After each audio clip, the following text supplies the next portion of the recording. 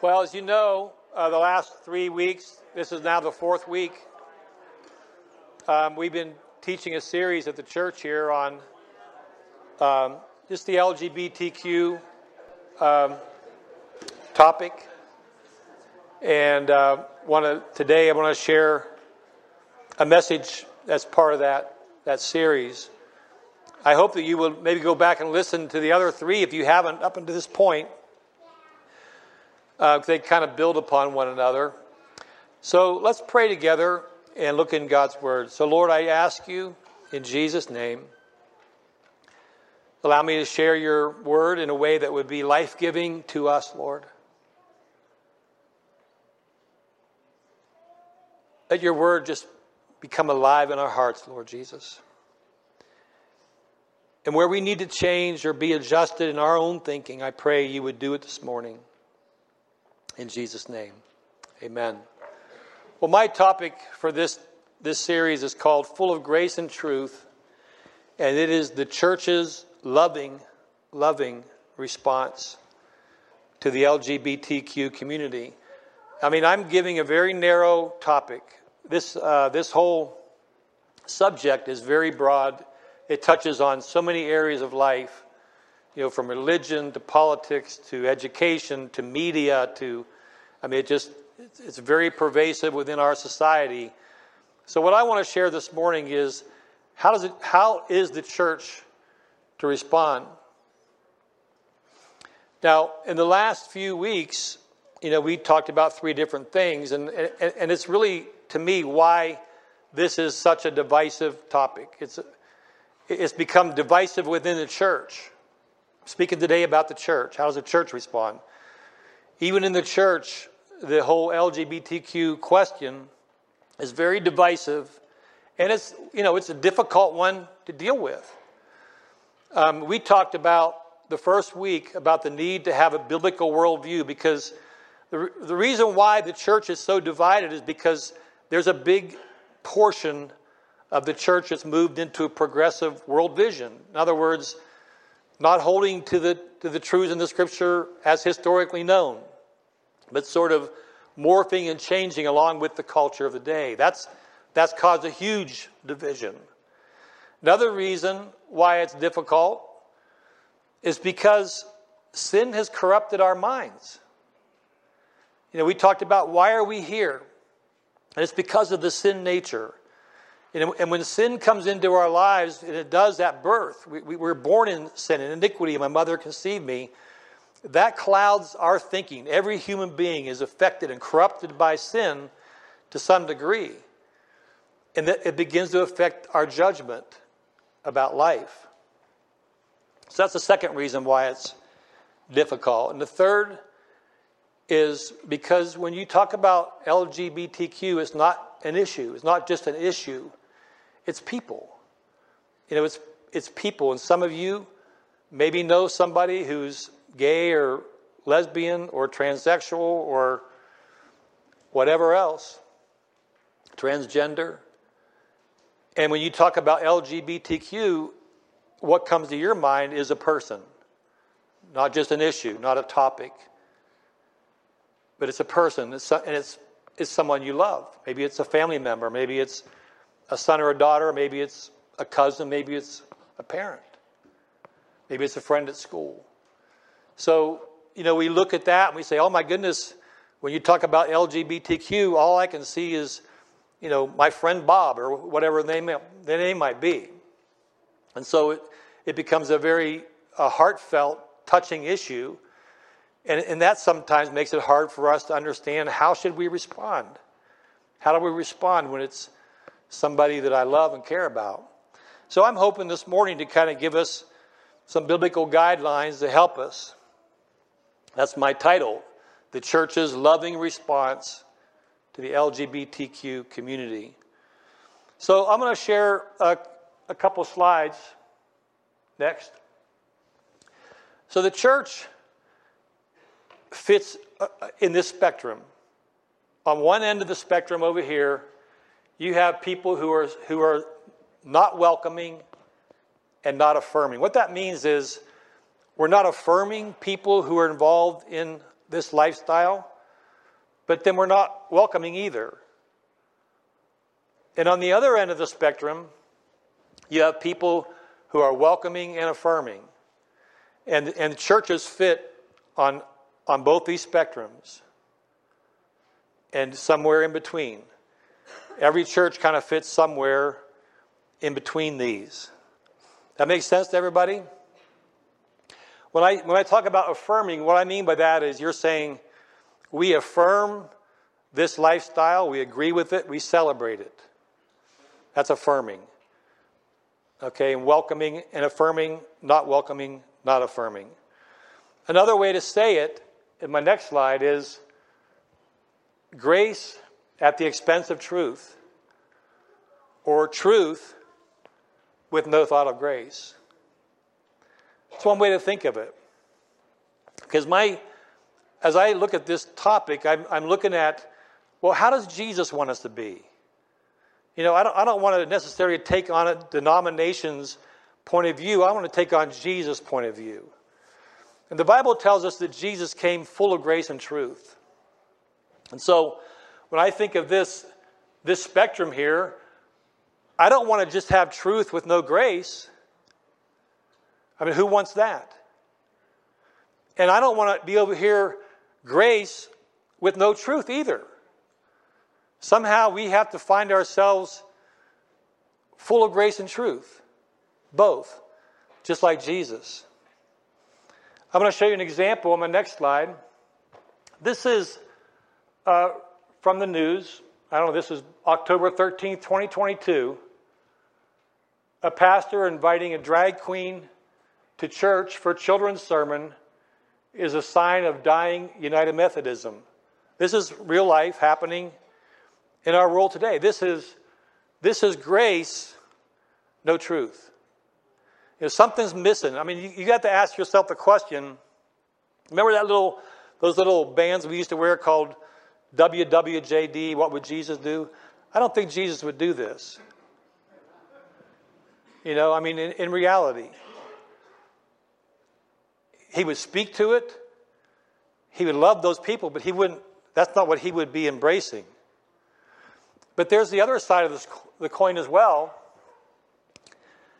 I don't know if you guys saw this on the internet. This is from, I've got a date. Oh, this is June 9th, 2022. Texas pastor says gay people should be shot in the back of the head. Jesus doesn't want this either. You know, somehow this idea of, and I put truth in quotes because that's not really truth. But somehow a person has taken on this understanding of how do we deal with this? How do we deal with this issue? And that's extreme. And you got to ask the question, is this what Jesus would do? But I showed these to you guys just to show you how broad this spectrum really is.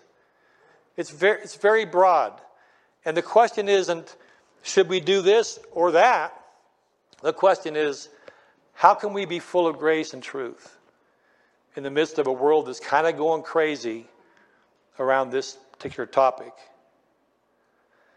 So John 1 verse 14. The Word became flesh and dwelt among us.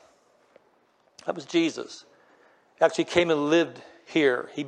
God became a man. He became flesh. He dwelt among us. And we have seen His glory, the glory as of the only Son from the Father.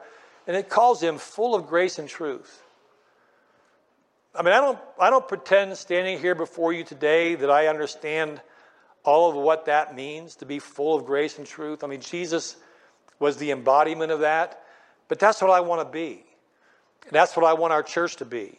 I don't want us to be over here, and I don't want us to be over there. I want us to be able to say, hey, you know, we live in a fallen world.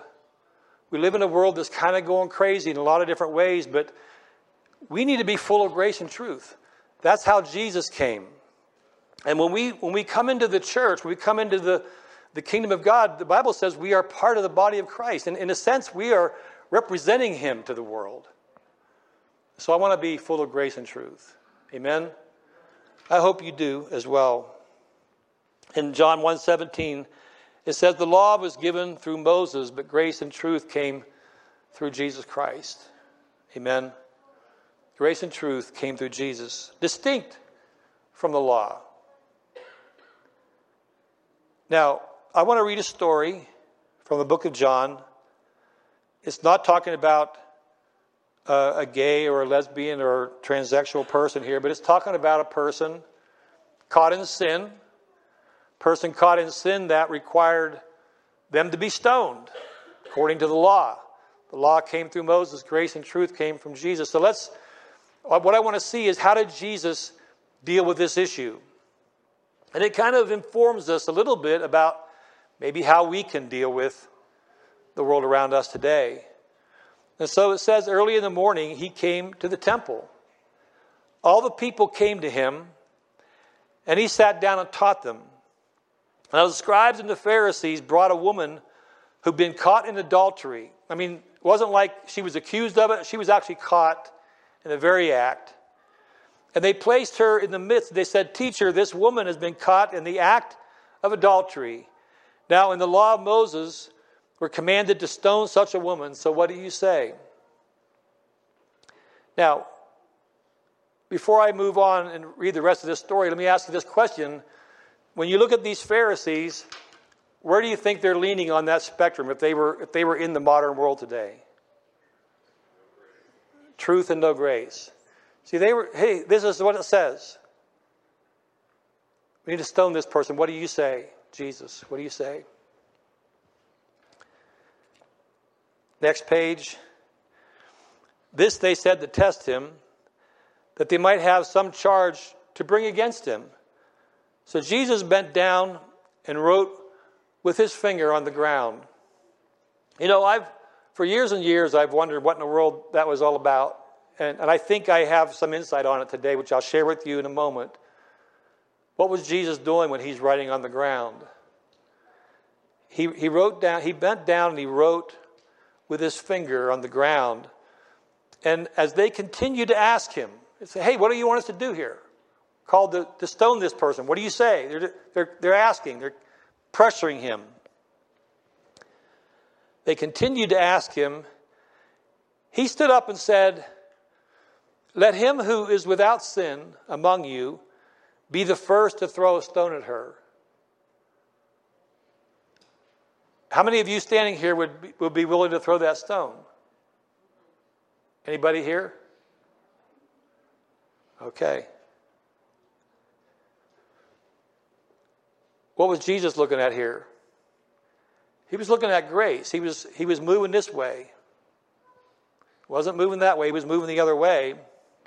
Let him who's without sin among you be the first to throw the stone. He wasn't denying that she should be stoned. He just said, hey, you know, when you came to stone somebody under the law, you had to have 2 or more witnesses. And basically what Jesus did is remove the witnesses. So he did, in fact, fulfill the law.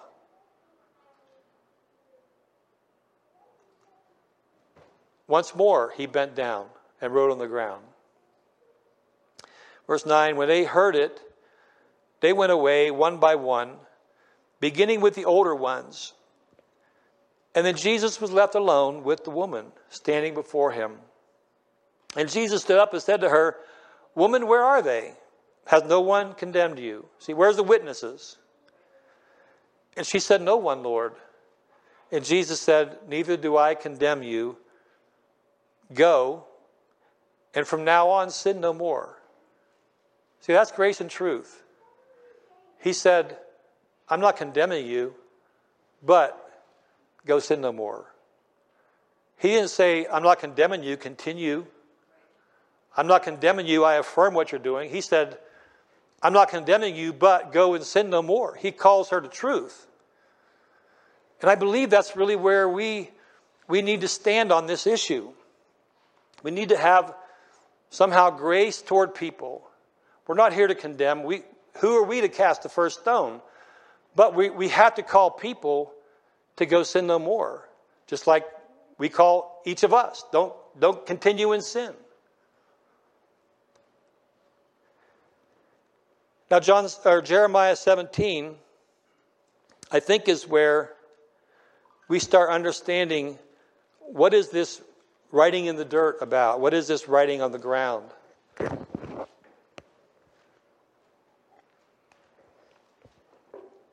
So he says here, the heart is deceitful above all things. How many of you know that's true even for us? I mean, the heart is deceitful. You know, that's one of the things we mentioned at the very beginning of this message today is one of the reasons why this is such a difficult topic to deal with is because our hearts have been affected by sin, corrupted by sin in a lot of ways. So we think unbiblically about many things in life. And so Jesus said this, or the scripture in Jeremiah, the heart is deceitful above all things, and it is desperately sick. The word deceitful means crooked and polluted. It's crooked and polluted.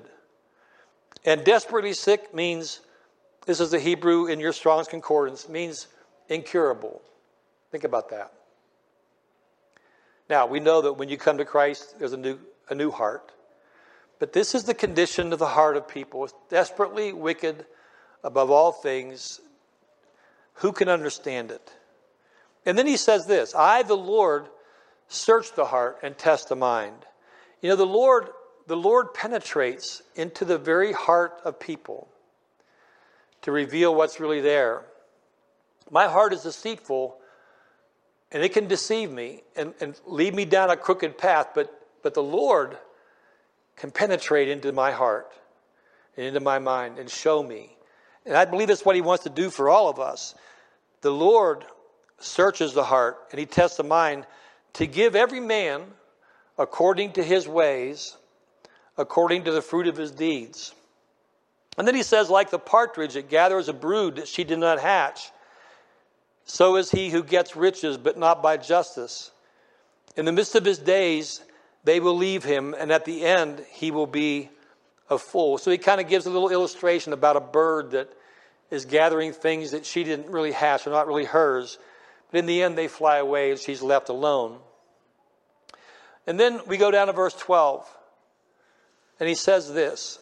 He says, a glorious throne set on high from the beginning is the place of our sanctuary. O Lord, the hope of Israel, all who forsake you shall be put to shame, and those who turn away from you shall be written in the earth. See, those who turn away from you shall be written in the earth. He's talking about, there was a way in the Hebrew language, oftentimes a rabbi would quote a portion of Scripture, and they knew the rest of it because they memorized. He could just say one thing, and they, maybe John the Baptist, he's the voice of one crying in the wilderness, but they knew everything else Isaiah said about it. They could just quote a little piece, and everybody would tag it on. And I think when Jesus bent down, and he did it twice, he bent down and he wrote in the dirt twice. I think that these Pharisees would have called this to mind. It's just an opinion. He says, those who turn away from you shall be written in the earth, for they have forsaken the Lord, the fountain of living water. See, what happens is we can be just like these Pharisees. I would say in my life, when I was a brand new Christian, I was like a Pharisee when it came to this topic. I had a personal experience when I was a young boy where a person tried to molest me. Thankfully, nothing happened, but it made me hate homosexual people. And, when I became a Christian, I almost felt justified in that hatred because of reading about Sodom and Gomorrah. And think, oh, well, yeah, that's right. This is the way it is. And sometimes that judgmental heart that points to truth forgets that I too am guilty. I can't stand up and cast a stone. But what the Lord did with me is he He brought a man into my life who I never knew was a homosexual person. Came into my life. We began to be friends. He had used to be a pastor of a church. He had been married, got divorced. And, I loved this brother. We talked, we counseled, we shared together. And then one day he calls me up at night, like almost midnight. He goes, "Hey, I want to come over and talk to you. Can I come over to the house?" I said, "Yeah, come on over." And as we hung up the phone, I just, like, the Lord gave me like a word of knowledge. He said, "He's going to come over here tonight and tell you he's a homosexual." And I just couldn't believe it. I mean, it just was totally off my radar. And so he came over and we talked, and he just kind of hem-hawed around for an hour or so. He said, "Well, I'm going to leave." I said, "Did you talk about everything you wanted to talk about when you were here?" And he goes, "No, but I'll get it another time." But I pulled out this, I had written it down on a piece of paper. I pulled this paper. I said, "Is this what you wanted to talk about?" He goes, "Yeah, that's really it." And he just poured his heart out. This guy, I mean, what happened with me there is the Lord let me love this man before I knew his sin. Something changed in me. And so there was grace. There was truth, but there was grace. Whereas before, I think I was leaning over here, in my heart. And I'm so glad the Lord changed that. And this man struggled for years. I mean, we would get together and pray and, just helping him walk through. What happened eventually is the Lord delivered him. He was set free. He actually went back and remarried his wife. Oh, he's passed away now, but the Lord did a great work in his life. But there was probably a day when he never would have been my friend. There was probably a day in my younger days when I was more over here, and I wouldn't have had those conversations. But somehow the Lord worked in my heart to have grace, and because of that, I was able to, I'm sure it was very little what I did, but just being there and pointing him to Jesus. I just kept pointing him to Jesus, and Jesus is what changed him. But that ministry never would have happened had the Lord not tricked me and changed my heart.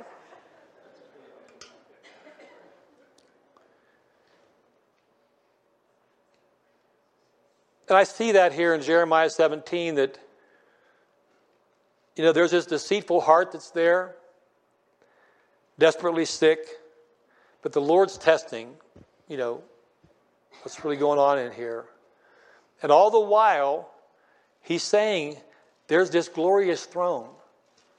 When I see that throne, you see what it says there in verse 12? There's a glorious throne set on high from the beginning. It's the place of our sanctuary. When I see that, I'm thinking, that's where I need to be. I don't need to be a Pharisee. I'm not the sex police. I need to come to the throne under the lordship of Jesus, because under the lordship of Jesus, I push for truth. What else can I do? When I'm submitted to the lordship of Jesus, I have to say yes to the Word of God. I can't change it. I can't adjust it. I can't make it progressive for my culture in this day. I have to stand for truth because I'm under this lordship of Jesus. I'm standing before this throne. And see, those Pharisees weren't. They had forsaken him. They had turned to their own way. They were using the law as this weapon, really to get at Jesus. And they had somehow forsaken the thing that would have brought them to grace and truth. And it is standing before the throne. And the other thing it mentions here at the end of that verse 13 is they have forsaken the Lord, the fountain of living water. You know what? I think if we as believers can come to the throne, really stand under the throne of Jesus as my Lord, you won't have any problem being a woman or a man of truth.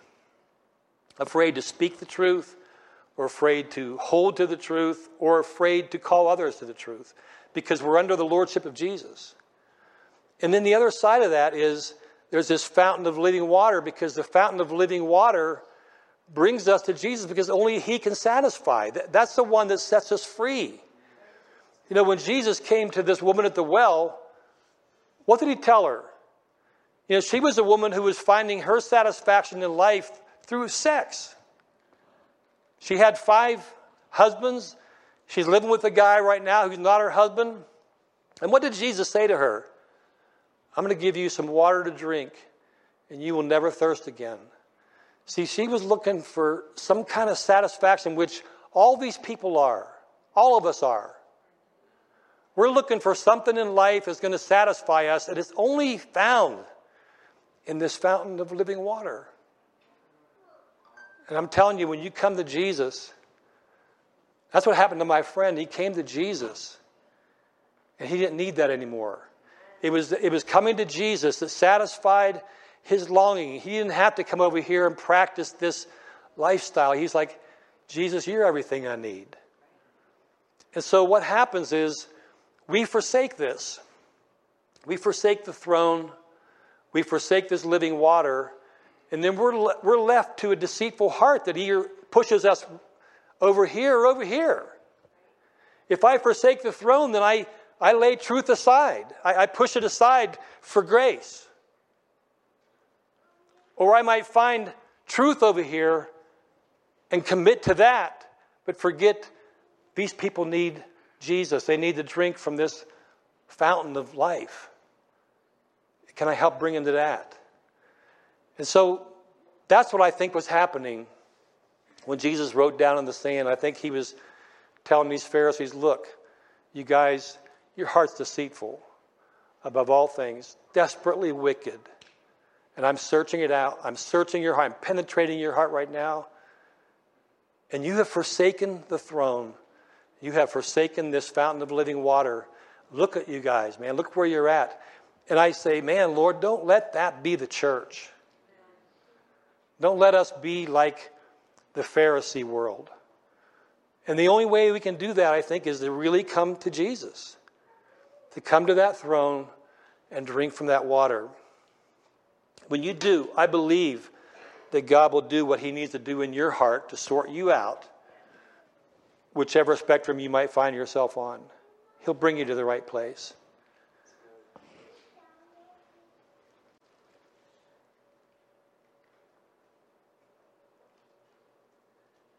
I mean, Jesus pointed out their hypocrisy by saying, let him without sin cast the first stone. He's trying to show you that you're no different. You're no different.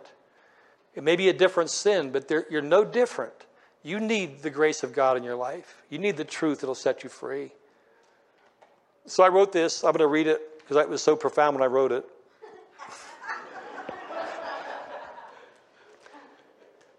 The only way to understand and walk in grace and truth is to come to the glorious throne of Jesus, his lordship, and to drink from this fountain of living water. Water that if you drink, you will never thirst again. Otherwise, the deception of our heart will direct us more and more toward one of these extremes. Either truth without grace or grace without truth. We got to come to Jesus for this. 1 Corinthians 6, verse 9.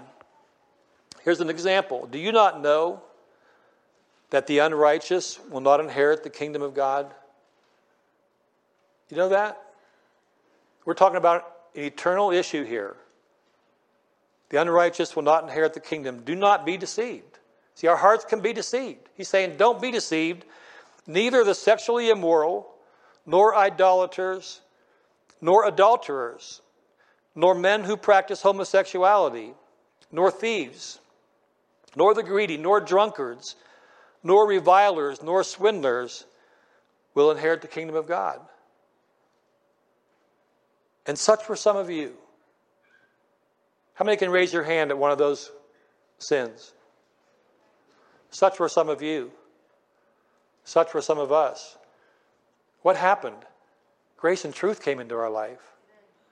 Truth came into our life to set us free. Grace came into our life to give us mercy and to forgive us. Mercy and truth came together in the face of Jesus, and now we can say, such were some of us. But you were washed, you were sanctified, you were justified in the name of our Lord Jesus Christ and by the Spirit of God. Amen. Isn't that a beautiful thing? So keep this scripture in mind as I go through these points. First of all, I'm speaking to those who lean more toward the truth side and struggle with grace. Okay, you're over here. You're kind of like this side of the spectrum. This scripture we just read should motivate you to share the gospel, not be the sex police. Because people who are doing these things are not going to inherit the kingdom. And the only way they're going to inherit the kingdom is if somebody comes and tells them about the good news of Jesus, that he died for them. He died to reconcile them into a relationship with God again. That's what's going to set them free. Not by us standing here pointing the finger. Look at that sinner. Look at this person. Look at that person. Look at that thing over there. They should be shot in the head. All these kind of things that are so goofy. What we should be doing is saying, Lord, help me to share the good news with this person to set them free, because without that, they will never inherit the kingdom of heaven. God so loved the world. God so loved the world that he gave his only Son, that whoever believes in him would not perish, but have eternal life. It's perishing or eternal life. That's the only two options. God did not send his Son into the world to condemn the world, but that the world might be saved through him. If Jesus came to condemn the world, all of us are condemned. We're condemned already. He came to save us. He came to deliver us. He came to set us free. Do not be deceived, he said.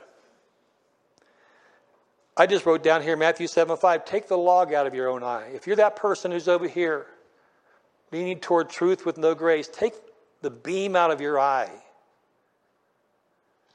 You cannot see clearly to help another person when there's a beam in your own eye. And if you are without sin, cast the first stone. And none of us, we would all have to drop the rock. No one is here able to do this. This is a serious warning. They will not inherit the kingdom of God. But along with that is this huge message of hope. Such were some of you. It's a warning, but a message of hope that should spawn us to share the gospel. It also shows me that any person can overcome any sin. They can change. Such were some of you. See, there's one of the myths that's out there today is that a person is born this way, they can never change.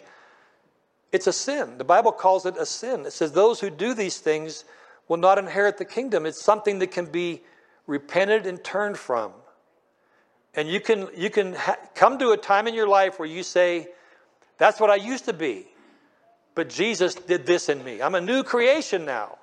And the other thing to point out in this verse is notice that it's a list of a lot of things here. It's not just homosexuals. A lot of different sins here. Keep us out of that kingdom. How about for those of you who lean toward grace at the expense of truth? Here's a question. Is it loving to affirm a lifestyle that will keep a person out of heaven? That's a question. Is it really loving to say, yes, I affirm and celebrate this? Because the Bible says, if you're truth, the Bible says if they continue in this, they will not inherit the kingdom. Do we think that we love more than God? I mean, do we think that we have greater wisdom than God? Greater understanding? Greater compassion? He so loved the world, he gave his Son. Who has greater compassion than the Lord? And for us to come over here and say, well, that's for a different day. Today we celebrate. We're basically saying we know how to love better than God. And that's grace without truth. If you're a person leaning toward grace, you have to have humility, enough humility to recognize that you too can have a deceitful heart. It's only the Word of God that aligns our heart correctly. Have enough humility to at least acknowledge that. If you're leaning toward grace instead of truth, can I say to you that we should not change the Word of God to fit a lifestyle? You know, the Word of God calls us to change. It doesn't call us to change it. It doesn't say, well, this is what I am, so now somehow I got to shoehorn the Bible into my life. No, it says, you come here and let it change you. We are to call people to go and sin no more. Not to condemn them, but to say, go and sin no more. John 8:31, the Jews said to Jesus, who believed in him, if you abide in my word, you are truly my disciples. You will know the truth will set you free. Truth will set you free. When we're over here and we deny truth, we'll never be free. The sin will continue to have a hold of our life. We'll never be free. And Jesus is here. He's talking about sin in this portion of Scripture. You'll know the truth will make you free. They said, well, we're offspring of Abraham. We've never been enslaved to anyone. How can you say you become free? And Jesus said, I say to you, everyone who commits sin is a slave to sin. So he's talking about freedom from sin. It happens by acknowledging truth. If you continue in my word, you're my disciple indeed. So if you're the person leaning toward grace, all I can tell you is turn your heart to truth. Don't forget about grace, but come back to truth. Let the Word of God be the guide. Freedom is not the ability to do whatever it is you want to do. That's not freedom. That can actually be the enslavement of sin.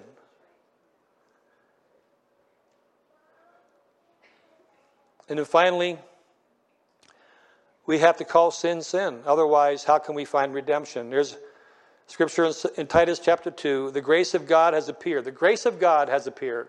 Grace. Bringing salvation for all people.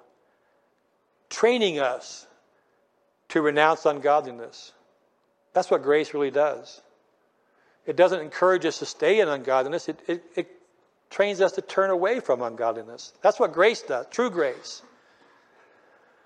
To renounce ungodliness and worldly passion, to live self-controlled, upright, and godly lives in this present age, waiting for our blessed hope, the appearing of the glory of our great God and Savior, Jesus Christ, who gave himself for us to redeem us from all lawlessness and purify for himself a people for his own possession who are zealous for good works. So that's calling people from a life to say, go and sin no more. The grace of God comes and the truth of God comes. Neither do I condemn you, but go and sin no more. And then finally, can I say this? The teachers will receive the greater judgment. You know, I have a hard time in my heart thinking about seminary-trained pastors who are teaching this lifestyle as affirmed by God. The Bible says the teachers, don't be many teachers because you will receive the greater judgment. And I tell you, I think there's a great judgment in store for those who promote this as affirming and accepting. And I pray that somehow their eyes would be open before that day comes. The Holy Spirit will never lead his people to violate the Scripture. We can never affirm what God does not affirm. So last question, what do we do if a homosexual comes to our church? Well, can I say it's already happened? There have been people in our church who have walked in all kinds of sin. We've welcomed them, and we've loved them, and we've encouraged them in their relationship to Jesus.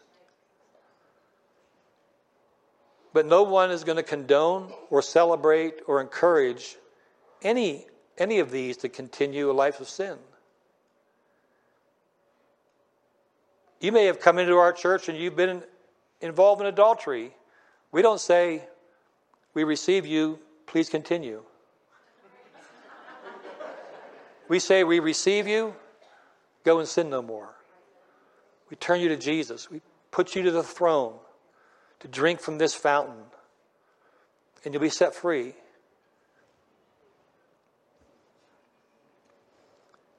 We are not the sex police. The real issue is not sexuality. It is the lordship of Jesus. That is the issue. We are here to lead people to the lordship of Christ. And everybody needs it. No matter the extent of the sin you might be involved in. So what are we focused on? The gospel. And bringing people to say yes to the lordship of Jesus. That's our focus. We're not the sex police. We're turning people to Jesus.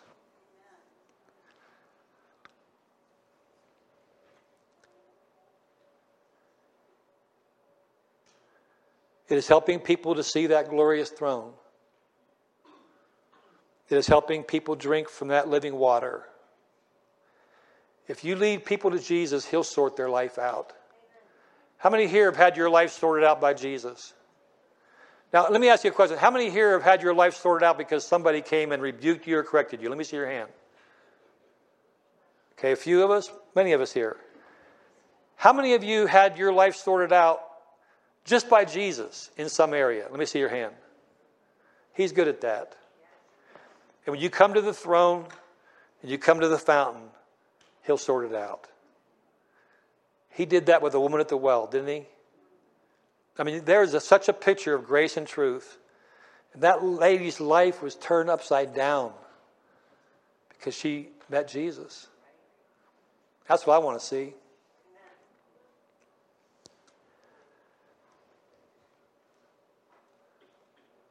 I have one last scripture here, I guess.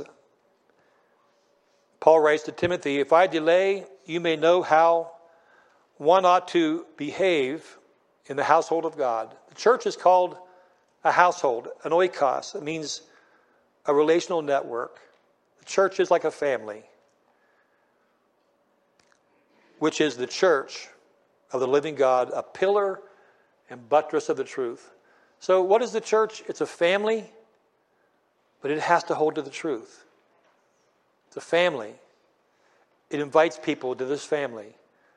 No matter who you are, no matter where you've walked, no matter what you've done, you're invited to come and partake in the household of God. But the church is also the pillar and foundation of truth.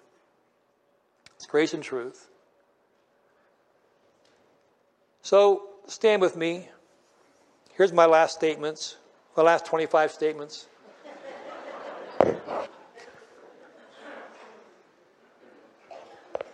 This went a little bit long today, but I had a lot of material to cover.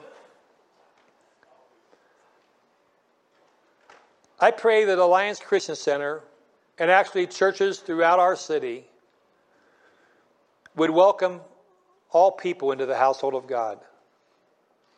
This is the household of God. Our message isn't clean yourself up and then come to Jesus. It's come to Jesus. Drink from that fountain. Stand before that throne. He'll take care of you. He will take care of the rest.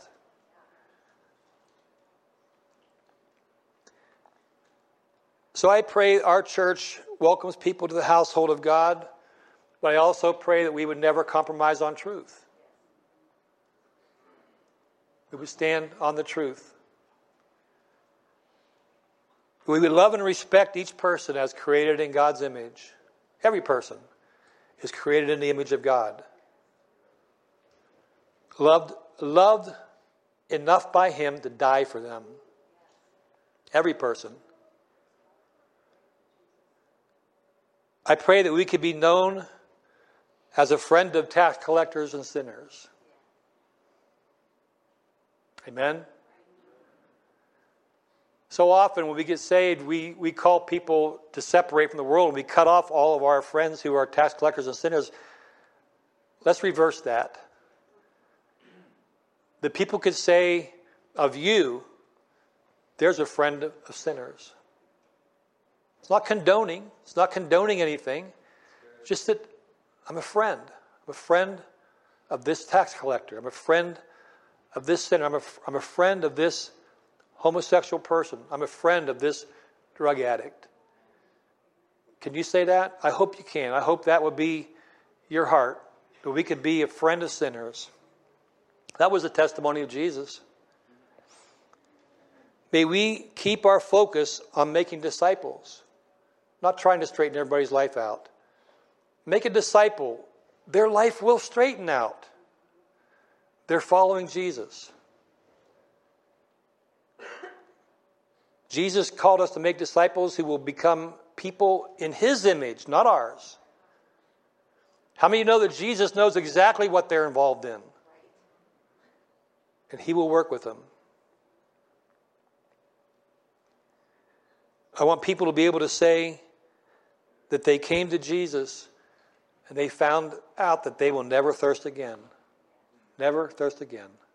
Because Jesus met the need. If you struggle with same-sex attraction, you're here, you struggle with same-sex attraction, and you want to follow Jesus, you're welcome here. You're welcome here because all of us struggle with something. We will accept you, love you, and we will point you to Jesus as your Lord. But you're welcome here. You're welcome here to hear about this Savior who loved you so much to die for you. We're not building walls here. Say, hey, it's only by reaching them for Jesus they can even be delivered from that. At the same time, we will never affirm any sin. We can't. We stand under the lordship of Jesus. We can't affirm any sin. We will not celebrate a lifestyle that contradicts the way of Jesus. We only stand under His lordship and we submit to His word. And in as much humility as we can, we will have grace and compassion and kindness toward all. And I hope that we will be known as a friend of sinners. If you're a sinner, you can go to that church. You can hang out with those people. That's what I hope we can be known as. I hope we can all say, along with Jesus, neither do I condemn you, but we'd also say, go and sin no more. I pray that we could all find our place under that glorious throne of Jesus, and that each one of us will be able to drink from that living water so that we can say, I never thirst again. Amen? So, Lord, I pray you help us to not fall into this trap of the Pharisees, nor to those who lay truth aside to extend grace. I pray that somehow you'd help us to find ourselves full of grace and truth. And in doing so, we can reach many more people for the sake of your kingdom. I ask you for this in Jesus' name. Amen. All right. If anybody needs prayer for anything, please feel free to come up. We'd be glad to pray with you.